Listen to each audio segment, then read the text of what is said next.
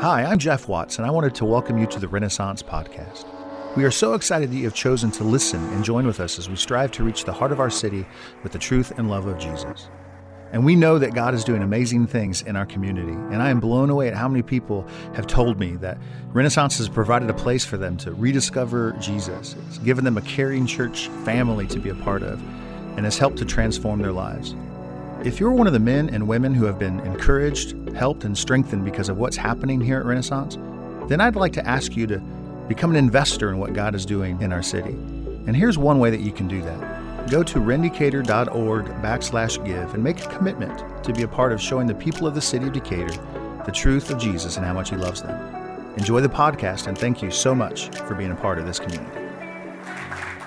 My name is Laramie, and I have been hanging around the other leaders here at Renaissance for a very, very long time. So I know a lot of you know me, and a lot of you have had conversations with me. Some of you are my dear friends, but I know there's some people in the room who probably have no clue who I am. So for those people, I'm going to give you just a little bit of a background into where I'm from and what I do.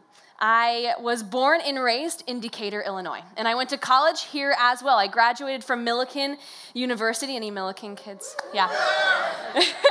I graduated from Millikin University in 2010 with a degree in studio art, which sounds cool. It sounds like I spent my time in like a recording studio or doing something techie, but that is not at all what I did. I spent my 4 years in college in a 5-foot by 6-foot room called an art studio, and I spent my time in there sketching and thinking about drawing and reading about drawing and studying about drawing and sometimes actually getting to the point where I got to draw. You can get a degree in that. And I'm really, really thankful that my parents just supported me through college and helped me do exactly that. I have a really awesome husband. His name is Jared, and I know that a lot of you have never seen him, especially at the 6 p.m., and that is because he goes to the morning gatherings, and he spends almost every single Sunday working next door with our 4th, 5th, and 6th graders. He volunteers there as a teacher. He is a phenomenal teacher. And he has a real passion for teaching kids about who Jesus is and how they can get to know him better. In 2 days, it's going to be our 8-year anniversary. We'll be married for 8 years. Yep. And in those 8 years, we've managed to keep 2 children alive, which is really saying something if you know who I am. We have a 6-year-old girl named Poppy. She is very squishy in her emotions. She feels everything. She feels all the feels. And the problem with that is that I feel no feels at all. And so it's been very difficult to try to figure out what it looks like to have this kid who feels everything. So she's super lucky that she has Jared, my husband, because he's just like an interpreter between the two of us. And on the far other side of Poppy, I have my 2-year-old named Guster. And Guster feels no feels. He is a lot like me. He's hard-headed and determined and fast and rough and tough. It's kind of like a cannonball has come to life and has moved in with us and has been living there for the past 2 years. Just the other day, Jared and I were hanging out in the kitchen, and we heard this big, loud thud in our living room, and I look over, and there is like this little toddler fist-sized imprint in the wall. And up until today, I believed that he had punched through the wall. And then over lunch today, actually, my husband was like, Laramie, he didn't punch through the wall. He threw a toy, which is even more impressive in my eyes. I think that's more impressive that he did that. So it's been really, really interesting having these 2 kids that are just 2 completely different human beings that Jared and I are trying to deal with and trying to raise. Like I said earlier, I've been around Renaissance for a very long time. I've actually been here for longer than we've had the name Renaissance, and it was about 8 years ago when I got a text from Jeff and Stacy that said, hey, when you get off work, would you come to this address? It's in downtown Decatur. We think we've found a building. Now, this was really exciting, because up until this point, we were just the Bible study that met in Jeff and Stacy's living room. And then we outgrew that, and we became the Bible study that met in Jeff and Stacy's basement. And then we outgrew that again, and we became the Bible study that played church once a month at the Arts Council. Once a month, we would rent out the third floor of the Arts Council. We would load in tech and PA and lights. The band would practice. They would get up and play a couple of songs. And then as soon as they were done, and as soon as Jeff was done talking, we had to load everything out almost as quick as possible because we had only rented the space for a certain amount of time. Back then, if you were getting to know someone, if someone was new and they had showed up to Renaissance, you were getting to know them while stacking chairs next to them. You were getting to know them while carrying tables to the elevator and down the stairs. So I was extremely excited about having a building. It meant, number one, we never have to set up chairs ever again. But it also meant that we were going to have a home. We were going to have a place where we could hang out and get to know other people. And this whole idea of a church plant, whatever that meant back then, might actually happen for us. I will never forget walking through that door for the first time. When I walked in, Jeff and Stacy were kind of milling around the room and they were looking at things and, saying, what if we did this here? Or what if we put a stage here? And eventually they worked their way around to me and Jeff said, Laramie, what do you think? And there was not a lot to think about this room. It was a hot mess. The floor was this neon orange and red speckle, like these little dots. And if you did not look directly at it, it moved. Like it looked like it was moving. You could play the floor as lava in here and you would believe the floor was actually lava. And one of the first things I saw when I walked in, we had these seafoam green velour pews that were kind of set up like this. And I was like offended by them. Like I came in and was like, those are the first thing that have to go. I walked up to one of them and kind of like shoved it with my hip to be like, move, like just to assert my dominance over it as a pew. And it didn't move. They were bolted to the ground. I don't know if that's like a normal church thing, but they were bolted to the ground. The ceiling right here was caved in completely. And anywhere where the ceiling wasn't caved in, the paint on the ceiling was coming off in sheets. But I was still excited. I was still optimistic, thinking this could be something. And then Stacy asked me to help her pick out paint colors. Now that's actually kind of crazy because Jeff and Stacy did not know a lot about me at this point in time. They knew Jared. Jared and I had been dating for quite a long time, but they didn't know me. Probably one of the only things they knew about me was that I was going to school to be an artist. And apparently that's all they needed to know to open this door and ask me to help them pick paint colors. And I don't know if they knew exactly what they were getting themselves into when they opened that door. Just a couple months after they asked me to do that, I would be asking them for the permission to build 5-foot-tall plaster trees out of chicken wire and old t-shirts, and then setting them on the side of the stage and calling it stage design. And they let me do that. A couple months after that, a friend of mine, she's actually here, it's crazy, Rayanna's here, her and I would drive to a rest area outside of town and take every free map we could get our hands on, bring them here, assemble a team of 10 folding girls, and we would fold over 1,000 paper cranes, hang them from the ceiling in this room and all throughout the gallery. And Jeff and Stacy let me do that too. For the past 8 years, they've been letting me do the weirdest things. They really have. And I have to thank them because I don't think I would be here if they would not have let me do those things. I had a little bit of a rough go of it in college. I was raised in the church. My parents gave me a really solid foundation on who Jesus was. But when I got into college, I ran full force towards this thing called art. I wanted to be an artist. And the harder I pushed towards being an artist, the harder it was to see myself inside of a church because it felt like the church had no place for me. Not only did they have no place for me, they didn't know what to do with me. And Jeff and Stacy showed me that there was a spot for me and that they could do something with me. 8 years ago, I chose the color red for this room. And today, I stand before you guys prepared to answer this question. Of all of the things that I've learned about who God is, that one thing that I want to share with you guys today is that God is insanely creative.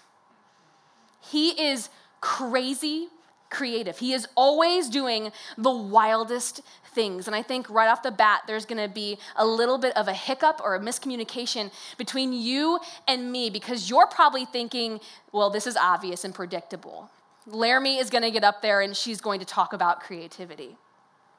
But what does that have to do with me? Well, it has everything to do with you. Let me remind all of us that we are all creative. We were created in the image of a creative God. We cannot get away from it. And if we believe that God is creative, if we say we believe that God is creative, it changes everything about how we interact with him. Because a God who is creative is able to handle the worst moments of your life.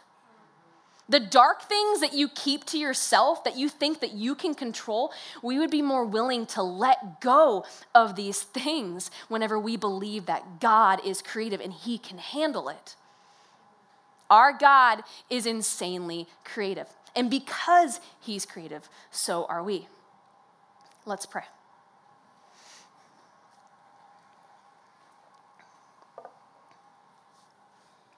God, I thank you for this moment right here. I thank you that we all get the chance to be in this room, that we all get the chance to hear something, anything from you. And God, I pray that anything that I say, if it doesn't belong here, God, I pray that you would just filter it out, that you would take it out of my mouth, and that what we hear today is from you and from you alone. We only want it to be about you. Amen. So, before I go any further, I think it's important that I define the word create, because I want us to have this common definition. I'm going to say this word a lot over the next 30 minutes, and I want all of us to understand exactly what I'm talking about when I say it. Because when I say creative, you're probably thinking of something in the artistic realm. You're thinking of something like a photographer or an artist or a musician or an author. Maybe you're thinking of someone like me who is an artist and a drawer. But that is not what the word creative means. See, I am standing before you guys. I'm an artist, and I'm telling you that that word was never ours to take away from you. It was never our word to make exclusive to what we as artists are able to do, because all it means is to bring things into existence. So being a creative is the ability to do exactly that. The first time that we see the word creative in the Bible is in the very first sentence. It's Genesis 1:1, and it says, "In the beginning, God created." And what he's doing here is he's bringing things into existence. He creates the heavens and the earth. He brings them into existence. He creates light, which then brings day and night into existence. The birds of the sky, the fish of the sea, the beasts of the ground, all of these things he's bringing into existence, and then he creates us. And it says that he made us in his image. Now, I looked into what this means, looked a little deeper into it, because my understanding of it wasn't complete. When I grew up in a Baptist church, and I believed that to be made in God's image just simply meant that if I had two hands, then he had two hands. I looked like him. If I had a nose, then he had a nose. But the original text actually could be better translated as meaning to be made as the essence of God. That we are a picture of what he looks like, but we're also a picture of who he is. And at this point in Genesis, all we know about God is that he creates. We don't know anything else about him. We don't know that he's good. We don't know that he's loving or that he's a provider or a protector. All we know is that God creates. How could we deny that we have the ability to do so as well? We were made to be the essence of what he can do. Right off the bat, God creates this creative protocol with his people. It's like a way that he interacts with them. And whenever he makes something, when God creates something, he uses it to inspire his people, and then he invites them to respond to him by creating. Now, there's two examples in Genesis I'm going to use. There are thousands of examples throughout the Bible, but I'm just going to stay here because I think it's really neat how God interacts with his very first creations. So I'm going to be in Genesis 1:28. It says, God blessed them. This is Adam and Eve.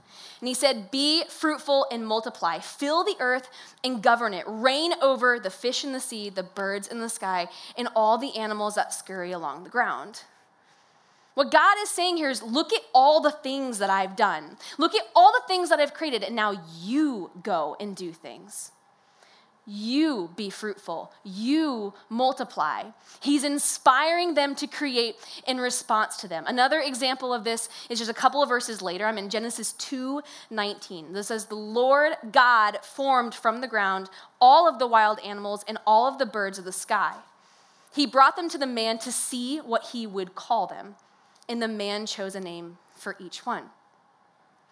God doesn't create the names of the animals. He lets Adam do it.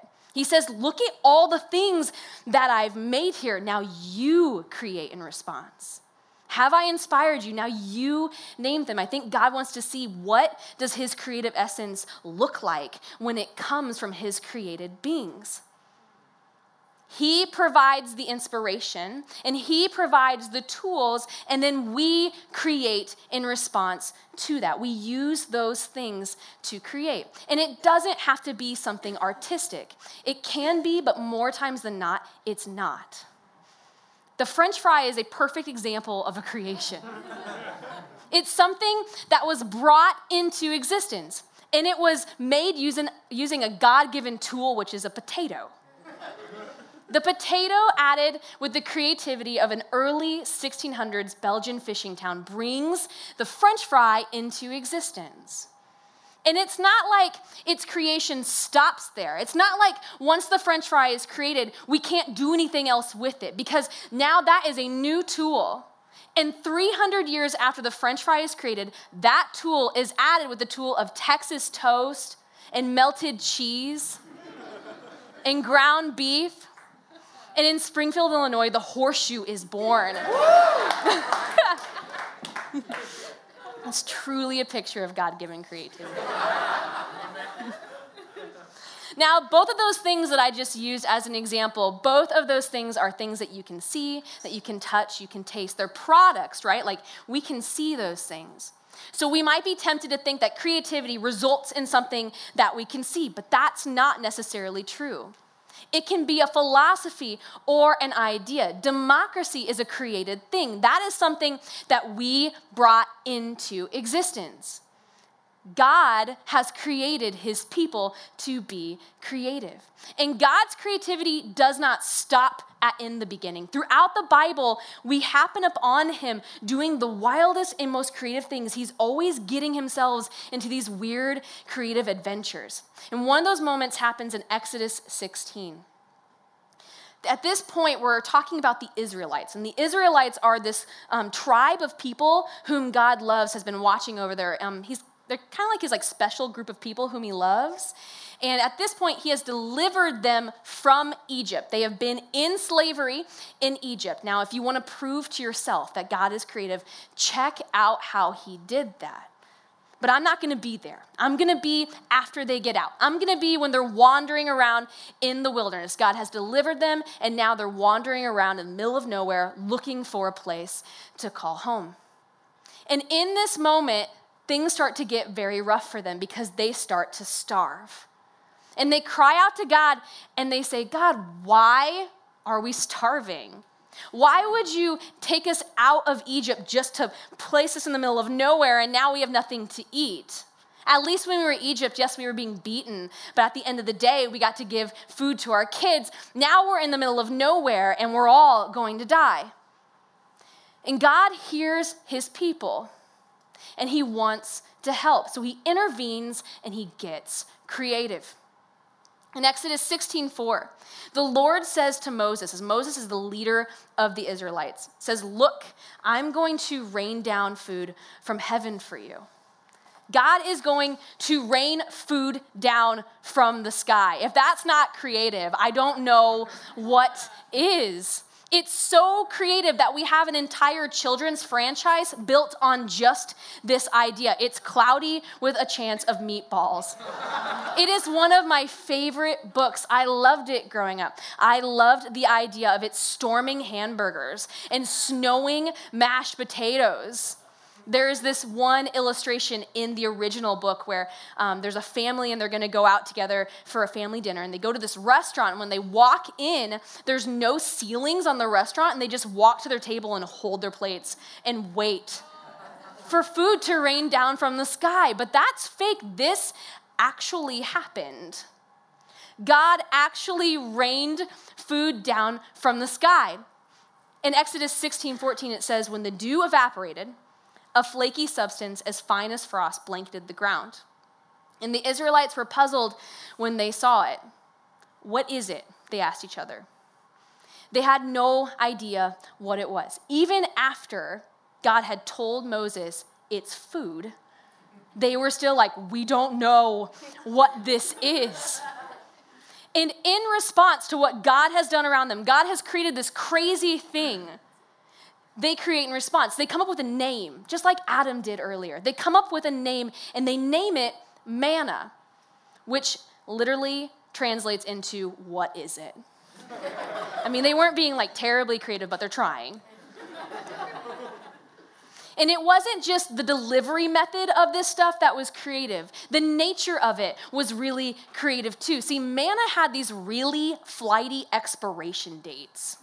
5 days of the week, manna lasted for 24 hours. That's it. Every morning it fell. Every morning they had to go out and gather it. And at the end of the day, the Bible says that it would rot, grow putrid, and worms would show up in it. That's 5 days. On the 6th day, though, twice as much manna falls, and it lasts for 48 hours, twice as long. And why is that happening? It's because God has already solved another problem creatively, and he's taking this solution and he's fitting it right into the other one. It's the solution of the Sabbath. God wants his people to rest, so he tells them 6 days of the week you work, but on the 7th day of the week you don't. You don't even go out and collect manna. And I'm going to make sure that manna adheres to this rule so that you still get your rest when I'm also feeding you. It says the Israelites did not believe that their kids and their grandkids would even believe that God had done this.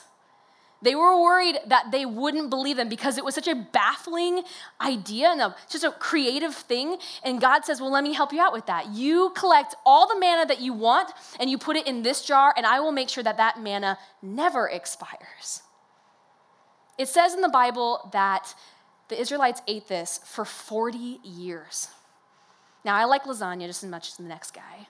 But after 40 years of eating lasagna, I'm going to get pretty creative to how I start to work with lasagna. I'm going to get pretty creative in response to all of that lasagna.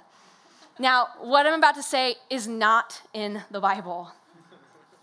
But I imagine manna cookbooks. I do.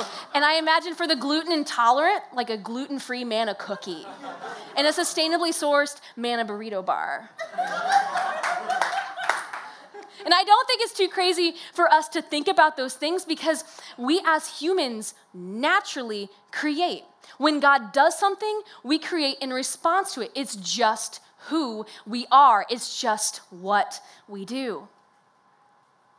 When I was 14 years old, I decided that when I grew up, I wanted to be a veterinarian. And so I went to my dad and I said, Dad, I want to be a vet. And being the good dad that he is, he called up a friend of his who is a vet and asked him if I could shadow with him for the day. So this vet says yes, and one morning I'm getting into my dad's pickup truck, and he's driving me to this vet's office, and he drops me off. Now, like the first half of the day is pretty boring.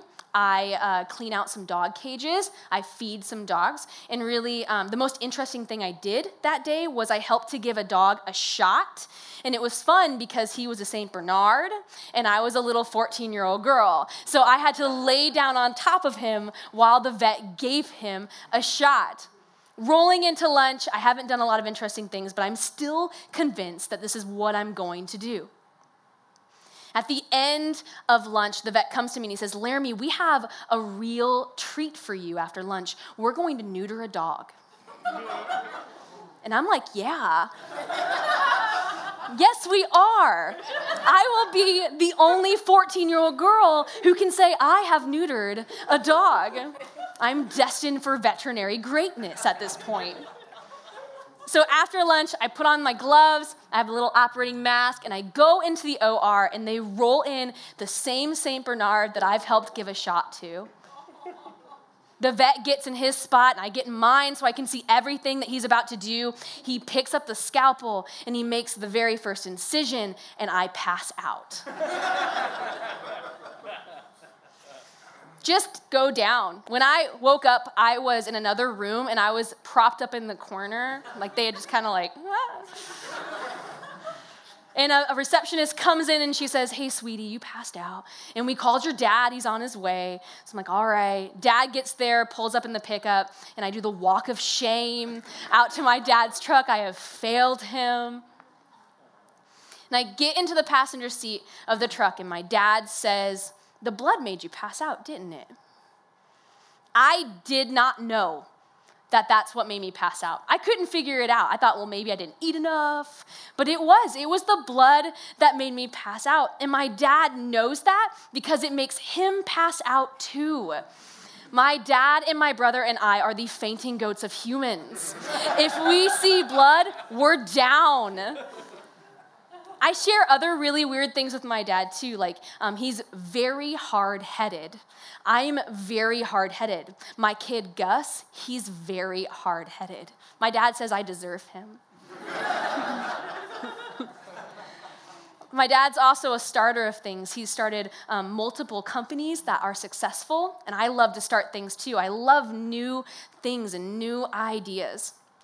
My dad hates hugs, and I hate hugs. And there was never a point when I was growing up when my dad sat me across a table and said, Laramie, when you see blood, this is what you do. That never happened. My dad did not have to teach me to be like this. It's just who I am. I'm his kid. He is my dad and I am his daughter, and it's just naturally who I am. God does not teach you how to create. It's just who you are.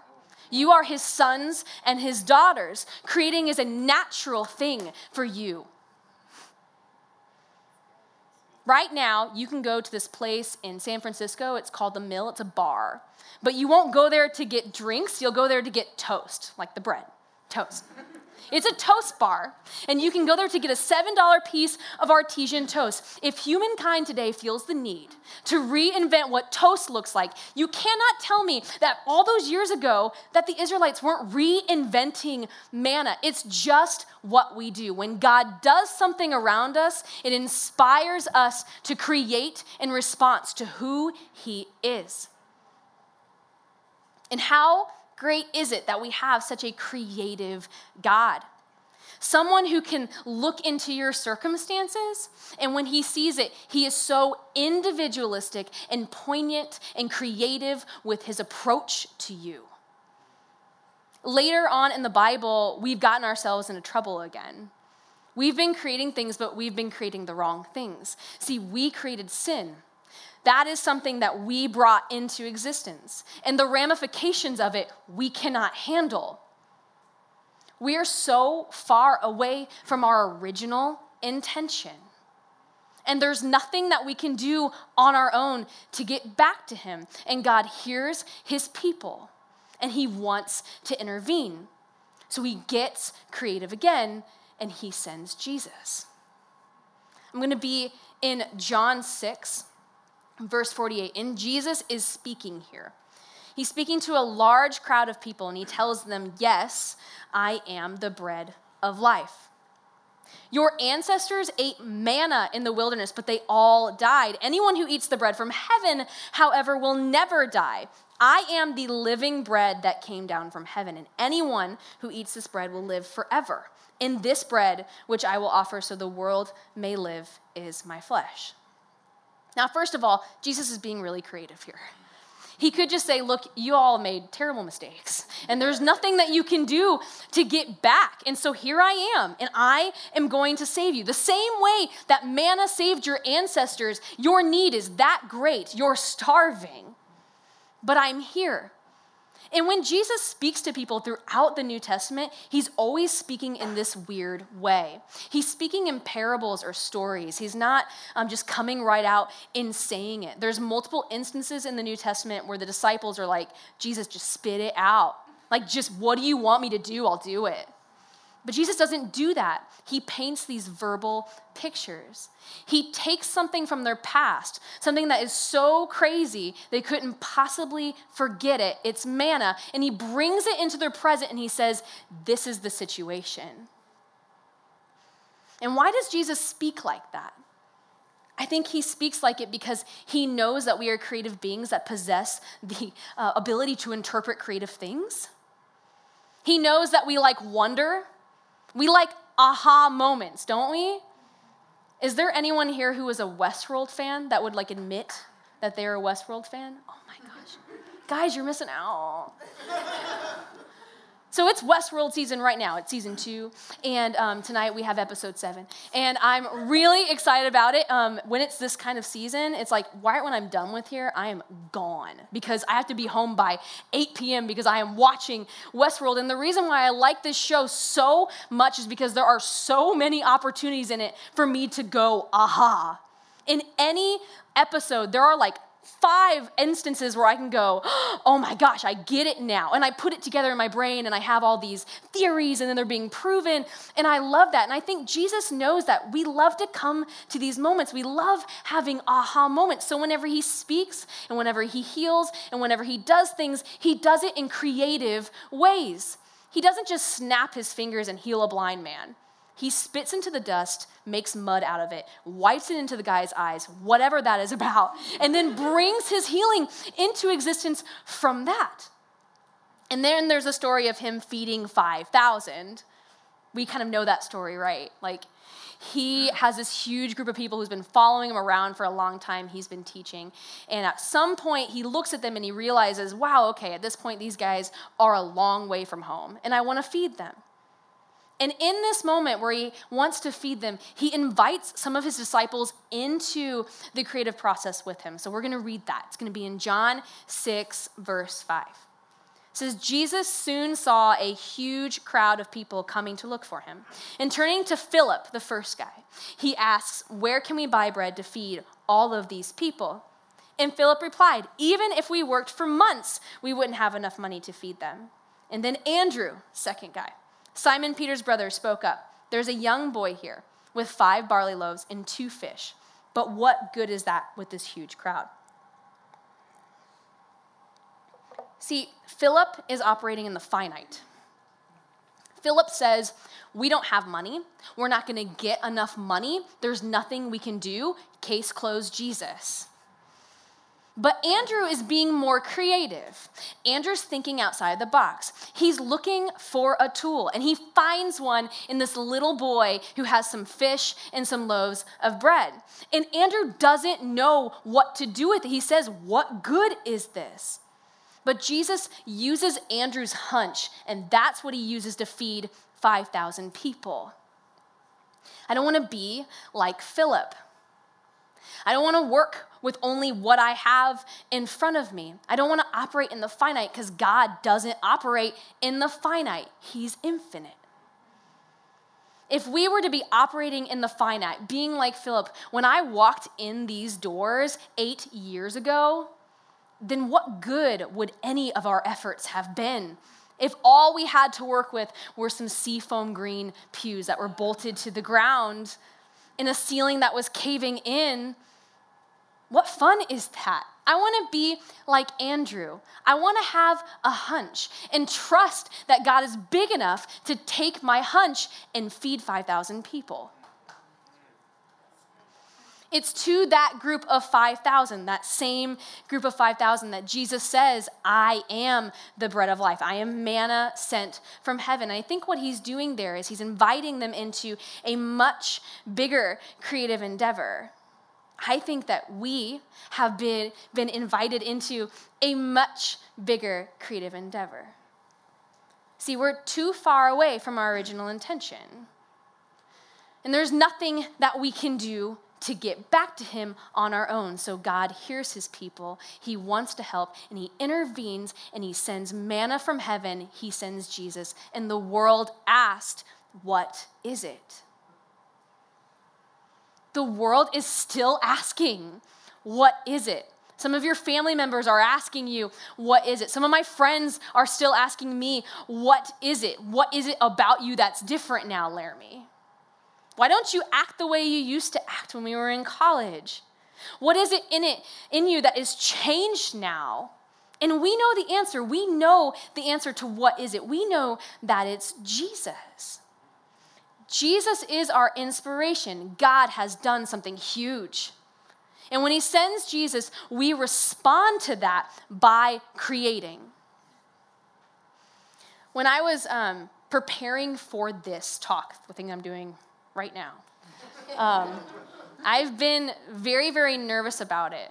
I think any of you who have talked to me over the last month and you've been all excited for me and you've been like, it's going to be great. And I've been like, no, it's not. Like, it's not going to be awesome. I've been so nervous, and it's not nervous about really being on the stage and being in front of you guys. I mean, you guys are my friends. You know, I'm not nervous about the speaker or the mic or the lights or anything. What I'm really nervous about is I do not want to say anything from here that is not true.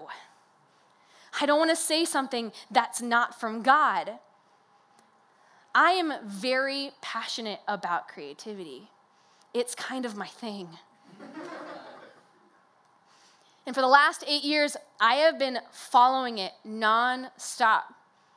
8 years ago, someone told me that Jesus loved artists, and I have just put my nose down and tried to figure that out ever since. So it would be very easy for me to take all of my passion and bring it up here and place it on top of God's truth. It would be easy for me to make my thing the one thing, but I don't want to do that. I want to make him the one thing. So leading up to this, so many times when I've had an idea and I've jotted it down and, well, maybe I'll talk about that. And I've had some other idea and maybe I'll talk about that. I've just distrusted them because I'm so afraid that something that I say is from me and not from him. And I've told my friends, I don't know if this is from him. A couple of weeks ago, I was working on the 3rd floor of this building, and I was sweeping up debris and throwing it down the chute out into the dumpster. And when I got done, I came downstairs and I went back into my office next door. And when I got there was a book that was sitting on my desk with a Post-it note on it. Someone had come by and left this on my desk. And it said, Laramie, read pages 37 to 48. May help with talk. And I'll take whatever I can get. So I looked at the book, and it's not about creativity. I'm like, strike one. So then I look at the chapter, and the chapter is kind of about creativity, but not really at all. Strike two.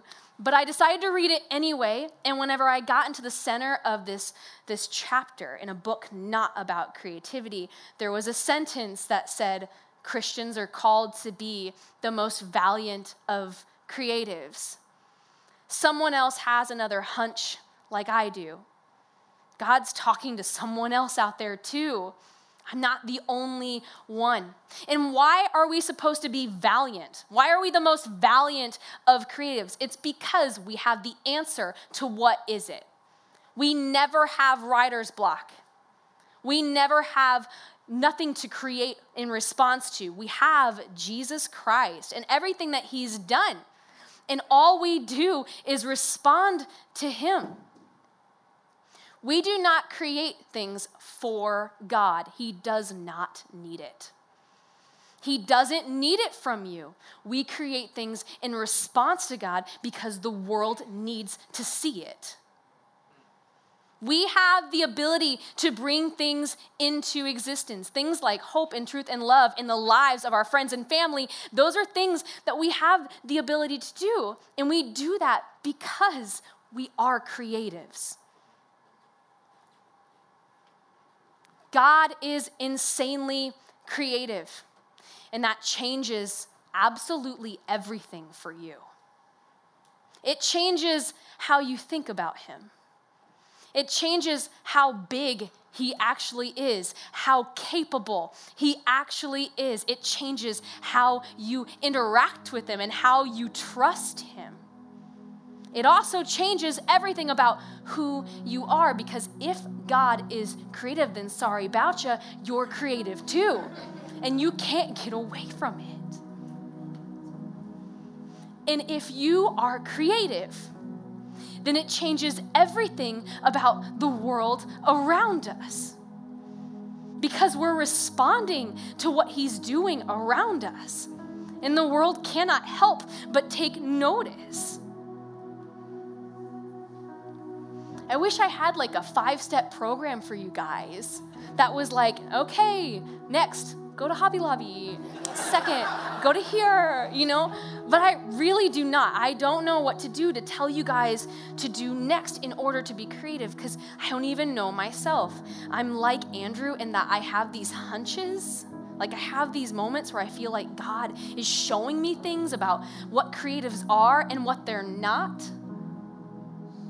But I don't know what to do with it. I just have to trust that Jesus is able to take it from there and move it forward.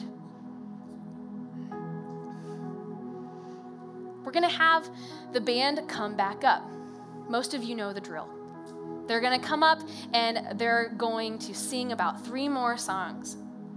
During this time, if you want to chat, if you want to talk about this, go on out that door into the back room. There is a prayer room back there, and we have people out there, and the way that they create is by praying. But if you stay in here and you really need that next step, if you really need me to help you with that next step, then what I would suggest is that you actually worship. Because that is a response. That is a creation. They're going to come up here and they are going to play, and we have the chance and the opportunity to respond to the things that God is doing around us now, the things that he's done in the past, and the things that he will still do for us in the future. We use our mouths to create. We bring things into existence. Let's pray.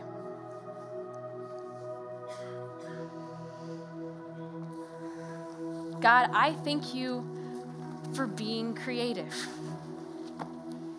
I thank you that you have got it, that you're big enough and you're creative enough that I don't have to worry about what happens tomorrow, that I don't have to worry about what's happened in my past and the things that I've done and all the crappy situations that we've been through, God. We don't have to worry about it right now, because if we can just hang on to you being creative, if we can grasp exactly what that means, God, then it's going to be okay. And I thank you that we are also creative, that we have the ability to do this crazy, weird thing where we bring things into existence, God. And yeah, most of us in the room do not know what that means, and we don't know what to do with that, but God, you do. Give us hunches. Give us a hunch, and then help us whenever we don't have enough faith to believe that you can take it forward, God. Give us the faith to believe that you can take it forward. Amen. Thank you so much for listening to this podcast. Together we can reach the heart of Decatur. And if you'd like to be a part of that, go to rendecatur.org/give and make a commitment to be a part of showing the people of the city of Decatur the truth of Jesus and how much he loves them.